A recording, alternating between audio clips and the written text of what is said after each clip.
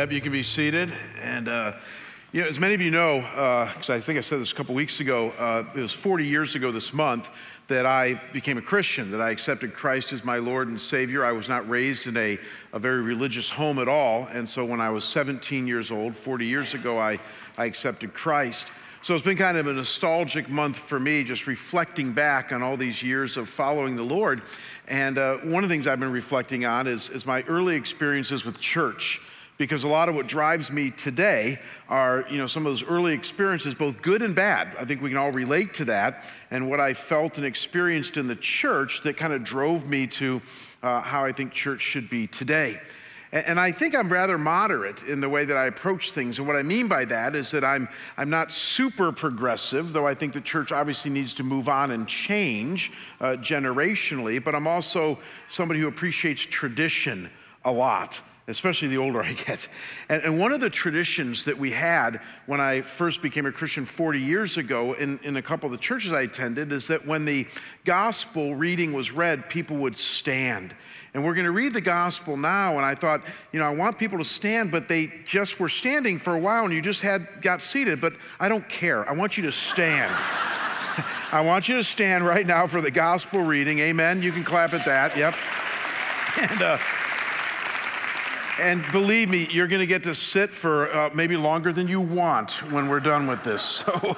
So I'm going to read out of our Palm Sunday story. It's really simple, but very profound, as we'll see today. I'm going to read out of John chapter 12, verses 12 through 15. So just kind of soak this in, and then we'll get going.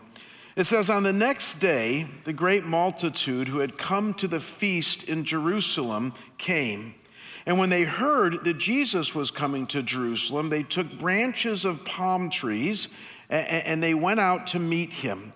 And they began to cry out, Hosanna, blessed is he who comes in the name of the Lord, even the King of Israel.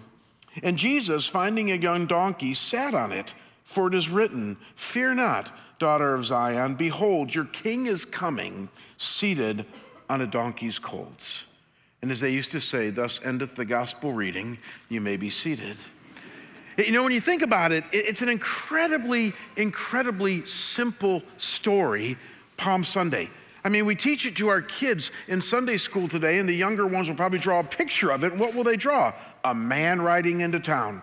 That's about how complicated this story is. A man rides into town. It's just that, as we all know, that man is Jesus and the town is Jerusalem. And here's the key. Why he came into town is what's going to make all the difference. That's what I want you to wrestle with right now, because we're going to pray in 2 seconds. Why did Jesus come into Jerusalem, and what are the implications of that? With that said, why don't you bow with me and let's pray. Father, if I don't miss my guess, there's a lot of diversity here and at Cactus and Northridge and Chapel, those watching online, because, Lord, we've all had very different kinds of years and even week behind us. And Lord, some of us come in here today, get rather beat up and need a really good word from you. Others of us come in here primed and ready for the year ahead with a lot of hope fueling our lives, and we also need a word from you. And Father, I pray that as we rally around this very simple but profound story of Jesus riding into Jerusalem 2,000 years ago, that God, we would not be afraid to allow the cascading effects of that one event to cascade through our lives. And I pray this in Jesus' name, and we all say together, amen. So I use the word twice in my prayer, and I want to delve into it now. I want you to think about that idea or phrase or word, cascade. I want you to think about the concept of cascade. It was actually kind of funny. I thought I knew what the word meant, and so I looked it up in the dictionary this week, and here's what Webster's dictionary says about the word cascade. You ready for this? It says, a cascade is something occurring in a succession of stages so that each stage derives from or acts upon the product of the preceding. I read that and thought, aren't they supposed to clarify what a word means? Because that didn't clarify it for me at all. I thought, that's complicated. Once I looked at it 10 times, I understood what it meant. So stories are better. Here's what will help you and I understand cascade, because all of you experience this. A storm falls in the desert, and it leads to a cascade of water flowing through various dry riverbeds and washes, wave upon wave. Every one of you can picture that. A storm falls and water cascades through the desert. Or how about this one? If you're a business person, a 2007 subprime mortgage crisis hits. And what happened after that? It was a cascade of events, things like mortgage companies folding, housing values plummeting, stock market crashing, that culminated in a recession. So you could argue from the one single event of that subprime mortgage crisis, a cascade occurred that led to the recession. Or let's give a very positive example. Some of you are single here today, and you might experience soon a great first date. And from that great first date, it will lead to a cascade of other future dates that hopefully will go well, culminating in a great marriage. Some of us who have great marriages have experienced that, and we hope that for you. So add it all up. I think you get the idea. It's a cascade. One single event, whether it be a storm in the desert or a subprime mortgage crisis or a great first date, that then leads to a succession of stages, as our definition goes, other events that begin to fall like dominoes, leading somewhere. We call it a cascade. And we're all familiar with it, and at times it can be life-changing. And this brings us to Palm Sunday, because what you and I need to see today, Cactus Northridge Chapel, those of you online, we need to see this, is that 2,000 years ago, when Jesus rode into Jerusalem, that very first Palm Sunday, it led to a cascade of events that would literally alter the course of history and our very lives as well. It's true. In our time remaining, I want to talk about four things. I want to point to four things that were cascade events that flowed from this original Palm Sunday. Four things that build one upon another, a succession of stages, if you will, that changed everything about this world and our lives flowing from Palm Sunday. And here's the first cascading event or cascading reality that flows from Palm Sunday, and that is that because Jesus rode into Jerusalem, lost people have hope. And let me be clear, for the last 2,000 years, what I mean by this is that lost people, no matter where they are found, no matter what circumstance they might be in, no matter how far they seem to be from God, the Bible makes it clear that because Jesus rode into Jerusalem, every lost person on planet Earth in every generation has hope. You know, Peter, one of Jesus's closest followers, was reflecting on this last week of Jesus's life and what he did in one of his epistles, and he said this, and I like this. He's making sense of it theologically. He says, "For Christ also suffered or died once for sins, the righteous for the unrighteous, that he might bring us to God, being put to death in the flesh, but made alive in the Spirit." So a very simple statement here. Notice what he's saying about Palm Sunday. The reason Jesus rode into Jerusalem that first Palm Sunday was to die. Jesus knew it was going to happen. He tried to prepare his disciples that it was going to happen. He came into Jerusalem for a very specific person to die. But not just die at the hands of people who wanted to kill him. No, God was more in control of it than that. He was dying. Why? For our sins, the righteous for the unrighteous, or the just for the unjust, as one translation says. Why? To bring us to God. Theologians would go on years later to call this the atonement. The fact that Jesus atoned for our sins, that when he was hanging there on the cross, he was paying the penalty that you and I should have paid for the sins that we've committed that keep us from God. And that's everybody on planet Earth. Nobody's perfect. All of us have sinned, the Bible said, and fall short of the glory of God, and Jesus came to die. He rode in to Jerusalem that final week to die as a substitute for our sins, the death that we should have died. He died. Why? So that one, we would be forgiven and enter into a wonderful relationship with God, and two, that we might then have a guarantee of heaven rather than having it be a hopeful, nebulous wish. And so don't miss the implications here, folks. This is real for us today. For those of you who are already believers, and it's probably the majority of you, my guess is you have people in your life who aren't believers. And you even have people in your life who you have trouble picturing ever becoming a believer. Any of you relate to that? I do. I got people in my life where after all these years, it's almost impossible for me to ever picture them in church. It's hard for me to picture them waving a palm branch in church, worshiping God in church, having a Bible study with me or a prayer meeting anywhere. It's so foreign to their thinking and their way of life that I've almost given up on them shamefully. And along comes Palm Sunday, and it says, Jamie, Jesus rode into Jerusalem so that every lost person on planet Earth would have hope and that you'd see it that way. Peter would go on in his second letter to clarify even more. He would go on to say, God is patient with you, not wanting anyone to perish, but for everyone to come to repentance. God wants everybody on planet Earth to come to know him, and he sent Jesus so that could happen. And he wants you and I to embrace that reality and start to see the world around us through the lens of every lost person we know having hope. You know, as I've been reflecting on my life over the last 40 years, again, 40 years since I became a Christian, I've said this to you guys before. One of the things I'm super grateful for is that I've been blessed with amazing mentors over the years. A lot of people, even a lot of pastors, never had good influences around them or mentors. I did. I've served 4 churches, and I've had just wonderful, godly men. In fact, I made a list a few years ago of the 10 top men who have been mentors and influenced me, and it just flowed so quickly. It was easy to list them. The problem is that the older you get, your mentors start to die. Have some of you ever noticed that? I mean, I'm 57 this year, and mentors by their very nature should be older than you and wiser than you. So, you know, I lost Doug Flood, who was a dear mentor a few years ago, and then Fred Nothdurft died a few years ago from Detroit, and then Tom Schrader was a friend but also a mentor, and Tom died a couple years ago.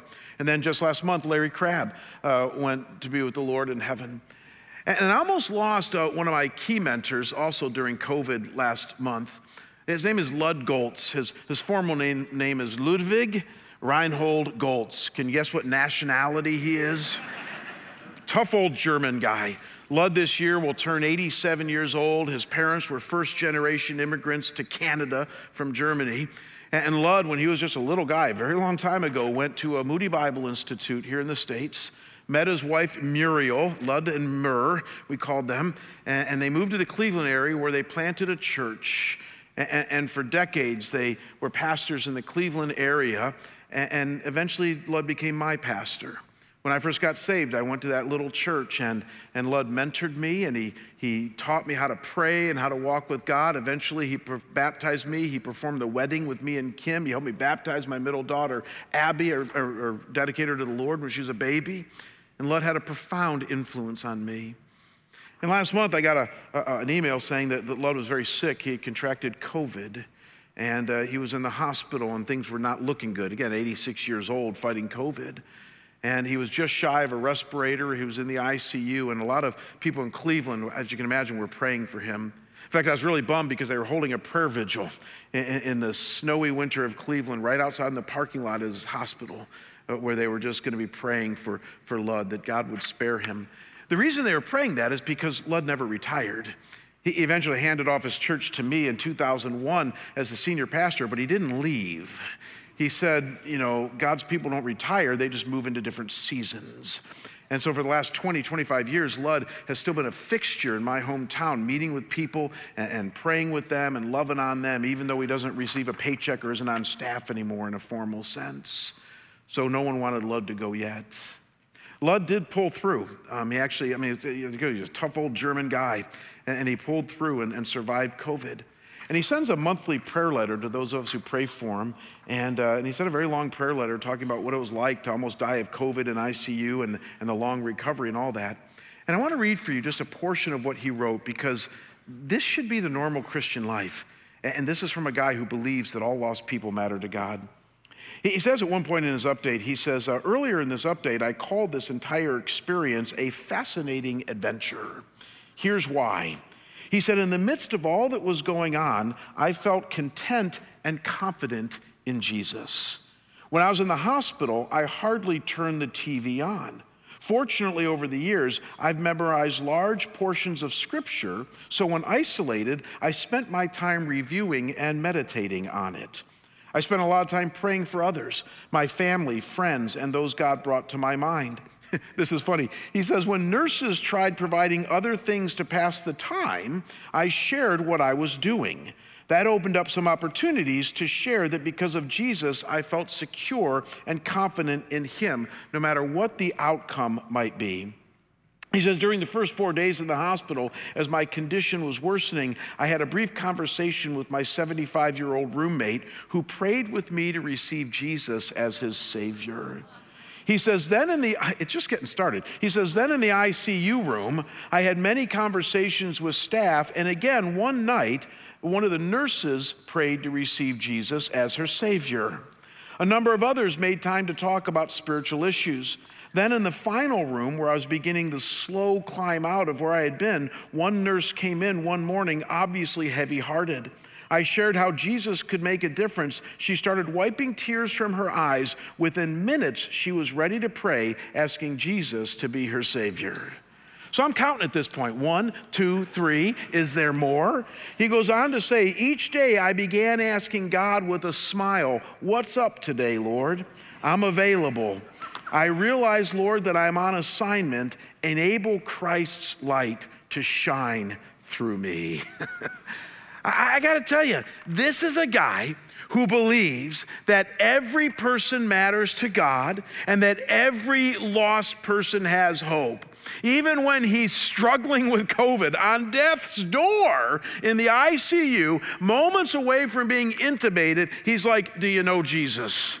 Because he has kept me secure and confident in my life. And as Paul, if he actually quotes Paul the Apostle in Philippians, where he says, for me to live is Christ, to die is gain. And the question that should be ringing for you and I, because Kim and I were really touched by this email, is do we believe this as well? Do we believe that every lost person that we see and run into today has hope, that they have redemptive value in the eyes of God? See, what concerns me about many Christians saying, you know I love you guys, is that we tend to substitute compassion and passion for salvation with anger at all that's going on in the world around us. And don't get me wrong, I get that we're angry. I get we have a right to be frustrated with what might be going on in the world around us. It's just that if they feel the anger more than they do the hope, we have failed. Amen? If they feel that we're more disappointed in what's happening around us than they do that we're hopeful that they might find Jesus and secure a place in heaven, then we've sent the wrong message. And the thing that Palm Sunday screams to you and me is to make sure that we have cemented in our hearts and minds that Jesus rode into town to save people. He rode into town to die, thus offering salvation to everybody on planet Earth, Howard Stern and Mick Jagger included. And so everybody that might bother you with their lifestyle, at the end of the day, God says they have potential, they have hope because of Jesus riding into town. It's the first cascading event out of this Palm Sunday. Now, we're just ramping up. There's more. So here's a second cascading event flowing from Palm Sunday, and that is that because Jesus rode into town, you ready for this? God's abiding presence in our lives is here to stay. God's abiding presence in our lives is here to stay. And some of you say, well, hasn't that always been? In short, no. Read the Old Testament. There are times where God pulled his presence from Israel. He pulled his spirit from Saul. He was in and out of people's lives. Something changed with the coming of Jesus into Jerusalem that very first Palm Sunday. And let me explain. As we're going to celebrate this week, Jesus rides into Jerusalem, and then on Good Friday, we have 2 services here and at all other campuses, and we're going to celebrate Jesus' death on a cross for our sins. Then next Sunday, obviously, we're going to have a great celebration, Saturday night and Sunday, with Easter. Now, do you know what happened after Easter? A lot of Christians don't. This year, we're actually going to focus on it. Our post-Easter series is going to be the 40 days where Jesus walked this earth appearing to certain groups of people and individuals. So we're going to take a look at the post-resurrection appearances of Jesus. You're going to like that. But then after 40 days, Jesus did what? He ascended into heaven. He left us. And he said, don't worry, someday I'm going to come back. And 2,000 years later, we're waving palm trees in church saying, come back, Jesus, come back. So the question becomes, why did he do that and what does that mean? When Jesus ascended into heaven and left us physically, he also gave some of his very last words that were words filled with profound hope and meaning. Look at what he says in Matthew 28:20. He says, "And behold, I am with you always to the end of the age. And behold, I am with you always to the end of the age." I know I do this way too much, but I looked up that word always in the Greek, and you know what it means? Say it with me. Always.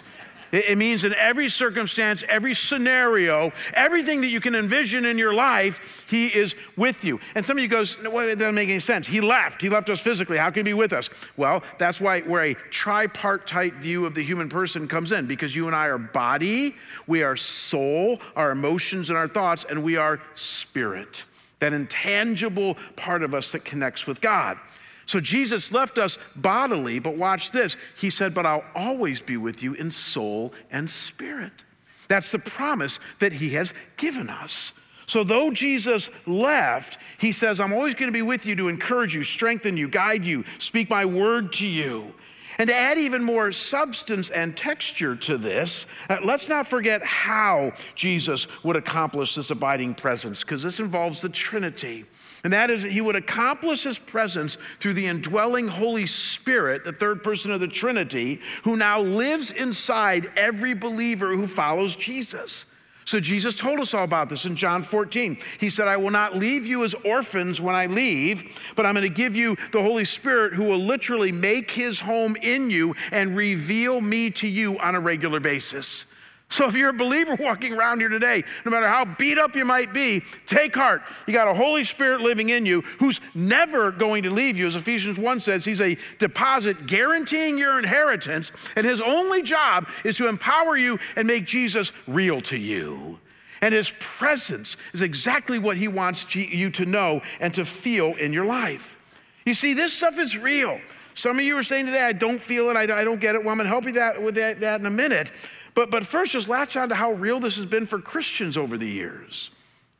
When Paul the Apostle got in touch with this reality that God's presence will never be lifted once again, he wrote these words in Romans 8. I love this.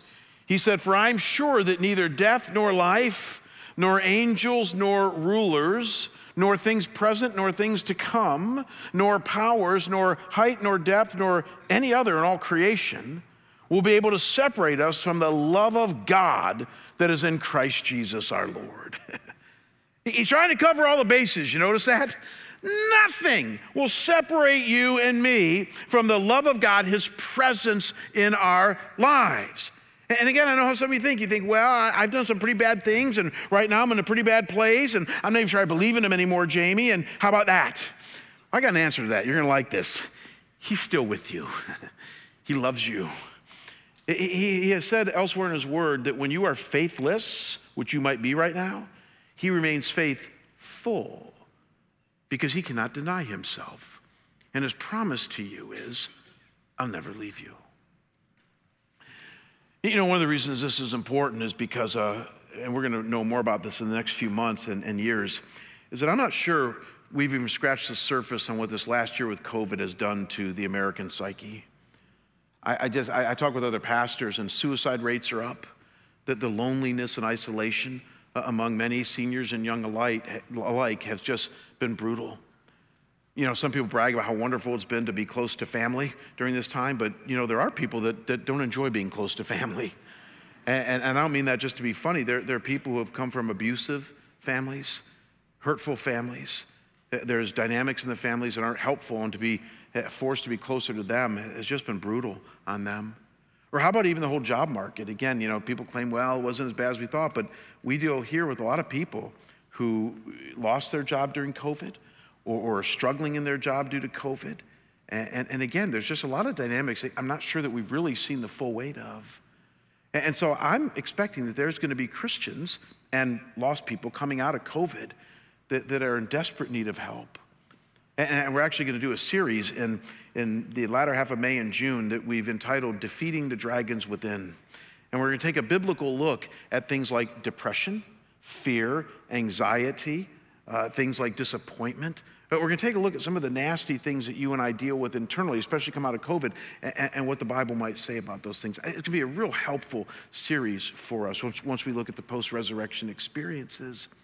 But until that time, here's what you and I might need to hear to tide us over, because it's really the starting point. And that is that no matter what you've been through, no matter how beat up you might feel, that God has never left you. He's always been with you. His faithfulness has never waned. His love for you has never dropped even a little bit. That though you might not always feel it, though you might not always experience it, that's another story. The fact is, he is with you. There was an old poem that used to be given to me. I'm not going to read it now, but it was given to me again when I first became a Christian. It was called Footprints in the Sand. Some of you might remember it. And the basic gist of the poem, spoiler alert, I'll just ruin it for you, is that it's somebody who was heaven looking back on earth, and there's all these footprints of when Jesus was walking with them, but then there was this time where there was only one set of footprints. And the person said to Jesus, "See, you left me at that time. You weren't with me. I was walking alone." And of course, if you read the poem, Jesus says, "No, that was when that's when I was carrying you. You thought you were alone. There's only one set of footprints. But I was carrying you during that time. And now in hindsight, you see that." And see, that's the point of Palm Sunday. Jesus rode into Jerusalem. Maybe look at it this way. He rode into your life. And he says, "I'm never leaving. I'm never going to let go of you. You can't even make me let go of you. You don't have that much control. I'm here to stay." God's presence is a promise for his people coming out of Palm Sunday. So, because of the cascading effects of Palm Sunday, lost people now have hope. God's abiding presence is here to stay.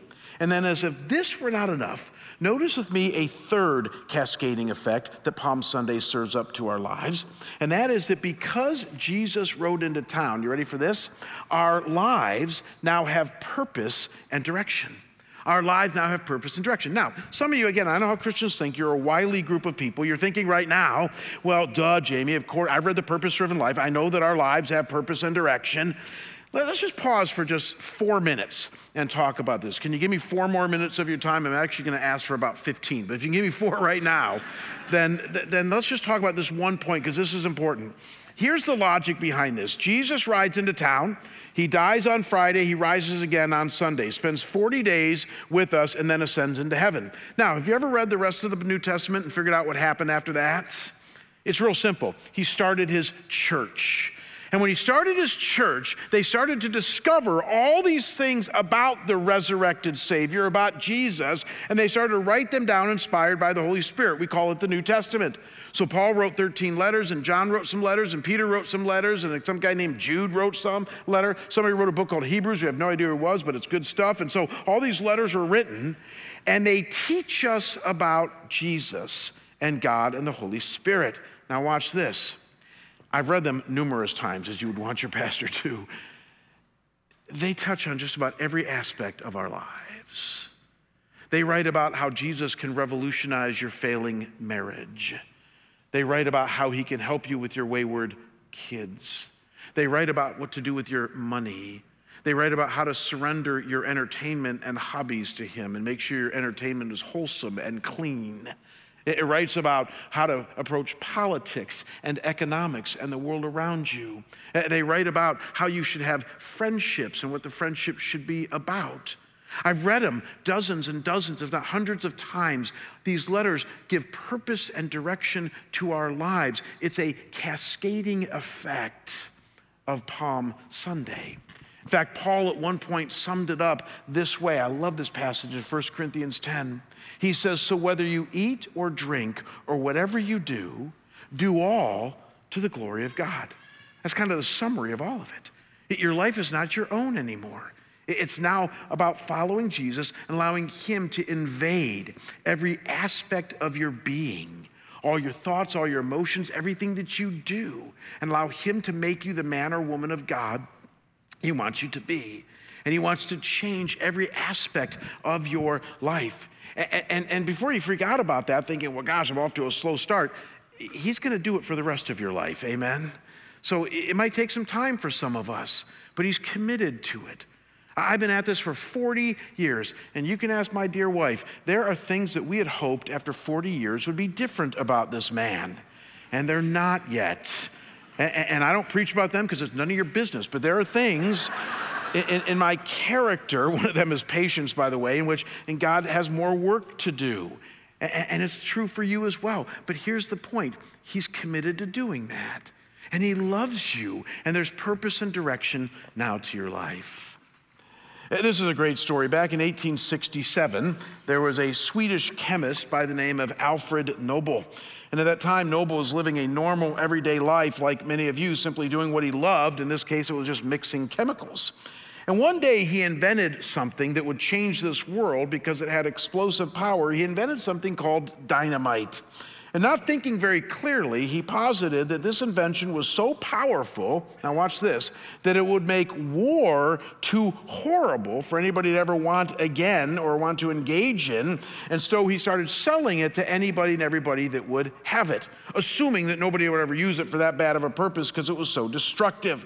And as you can imagine, over the next couple of decades, he became a very rich man selling dynamite, yet he was also horrified at the suffering and misery it caused in numerous wars and conflicts. Thousands upon thousands of people died due to Nobel's invention. And then one day, you can't make this stuff up, one day, toward the end of the 19th century, he awoke one morning, was reading the newspaper, and he read his own obituary. Would that freak you out or what? He read this in the newspaper he was reading. It said, Alfred Nobel, the inventor of dynamite, who died yesterday, devised a way for more people to be killed in a war than ever before. He died a very rich man. He knew right away what had happened. It was his brother that died the day before, and this newspaper reporter mixed up his brother with him, thought that it was Alfred that died, and wrote this epitaph or this obituary in the newspaper. And here is Nobel reading about himself, but he's not quite dead yet. After he figured out what happened here, he also realized that this is not the epitaph or the obituary that he would like written about his life. He was struck with the fact that he did not want to be known for inventing dynamite that killed a bunch of people and for being a rich man from it. And so what he did shortly before his death was to set up a significant award fund with his money that would be used for young scientists and writers who were committed to fostering peace. It became known as the Nobel Peace Prize, and still today, it's one of the most prestigious awards given to young scientists and writers who are committed to peace and not war. And at one point, after he set up this fund, this is an amazing point because this will relate to you and me today. Alfred Nobel said this. He said, every man ought to have the chance to correct his epitaph in midstream and write a new one. Because he read his epitaph and didn't like it. And he said every man or woman ought to have the chance to correct his or her epitaph in midstream and write a new one. You see, that's the point of Palm Sunday. But why did Jesus ride into Jerusalem? Well, as we've seen, he rode in to give lost people hope. He rode in, secondly, so that you and I might have purpose, with the third point, purpose and direction here. And he did it so that you and I can rewrite our epitaph from this point on in our lives if we choose to do this. So let me ask the $10 question. This is what you should be thinking of right now. If you and I were having a cup of coffee right now, and I asked you what epitaph would be written about you if you died today. Rich, if I said, well, what would they write about you? What do you think they'd say? If somebody messed up your death with your brother or sister's death and wrote your epitaph in the AZ Republic tomorrow, what would it say? See, here's my fear. I think many of us would be okay with an obituary like this. Well, Joe businessman died this week, leaving behind 3 grown kids and a bunch of lovely grandkids. He liked horseback riding, golf, traveling, and watching professional sports. He was a churchman and went to church on a semi-regular basis. In lieu of flowers, please send a gift to Hospice of Scottsdale. That's the way that our epitaph would read today. And you see, for me, that's not enough. How about for you? I don't mind being known for my 3 wonderful kids and for my wife and grandkids someday. I don't mind being known that I went to church. I have to, I'm paid to. I don't mind being known for those things. But I'd rather be known for somebody who had the kind of character and actions that influence one life at a time. That had the kind of character and actions that left a mark, a legacy on this world around us. I'd rather people write about that. And that's the point, is that Palm Sunday gives you a chance to rewrite your epitaph, to rewrite the purpose and direction of your life. A man rides into town. Jesus rides into Jerusalem. And our lives are never to be the same. The cascading effects go on. Now, I'm going to wrap this up in a minute with one big challenge, but before I do, there's one final thing that this Palm Sunday experience produces, and this one kind of brings it all together, so we don't want to overlook this, and that is that because of Palm Sunday, you ready for this? We don't have to walk alone. Because of Palm Sunday, we don't have to walk alone. Some of you are saying, well, you already covered that. God's presence is with us. We're not walking with him. That footprints in the sand thing. No, that's not what this means. What this means is that because of Palm Sunday, you now have a thing called the community of faith, the church, in which Jesus set up this system, if you were, this community in which you're now to walk with other people flowing out of Palm Sunday.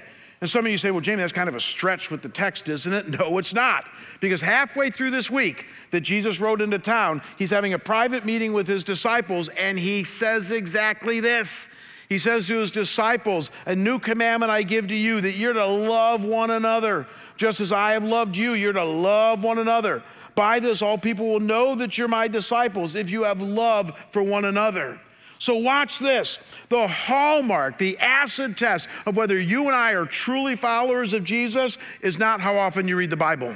It's not how often you pray. It's not how much money you give. It's not even how moral you are, because most of you aren't that moral. So the reality is that those aren't the tests for whether or not you're a Christian or not. God wants you to do all those things. Don't hear me saying that. No, the acid test, according to Jesus, is, are you walking with others, loving them and allowing them to love you? Are you showing that we're a community of faith and a community of love? That's the acid test. And sure enough, when the very first Christian church gets set up, this is the description. It says, and all who believed were together and had all things in common, and they were selling their possessions and belongings and distributing the proceeds to all as anyone had need. So there was a community in that very first church that was patterning itself after John chapter 13. This is what Jesus' vision was, that when he rode into Jerusalem at that time, what would happen at that point is that people would start to realize that lost people matter to God, and that his presence is now in town and here to stay, and that purpose and direction should follow us all the days of our lives, and nobody walks alone. And again, I know how some of you are thinking, because nobody gets this more than a pastor. You're thinking right now, Jamie, I've tried it, and these people are weird, and they let me down, and they really hurt me, and I'm here today, but I'm here alone, and I'm not going to risk it again. Well, then you're going to be alone much of your life. Do we all understand something? Nobody gets let down more by church people than a pastor, amen? Because you guys draw close to me and your lives are really messed up and you don't know how to love and all this other stuff. And so some of you are going to write me emails on that one, which just proves my point. And so, all that stuff. And I love you. And I know you love me. It's just that when two people who try to love each other but are fallen, get close, what happens? Kim says about me on a regular basis, this will make you laugh too. She said, Jamie, after like 30 years of marriage, she said to me, you're like a porcupine. You're like, really bristly on the outside, but you're warm and gushy on the inside. I think that was a compliment. I think she was just trying to say that you're not always what I need you to be, but deep down, and all joking aside, why would she say deep down there's something worth loving there? Because God made me in his image, and he's redeemed me and loved me, and the Holy Spirit lives inside of me. And that all goes back to Palm Sunday. And because of that, I'm now called not to walk alone. And the call is to you as well. We got to wrap this up, but here's the great challenge of Palm Sunday. And again, I say this to you often, but this is really true. With all the four things we've looked at today, lost people having hope, God's presence never waning, and then, what was the third thing? Purpose and direction in our lives, and then no one walking alone. With all those things, do you realize you have a choice in your life with those things? There are plenty of Christians today that long for these things, but they make choices not to pursue them. There's a cascade waiting to flow through their lives, and they say, no, thank you, Lord. I'd rather be angry than love lost people. I'd rather be lonely than embrace your presence by faith. I'd rather do my own thing than fall under your purpose and direction.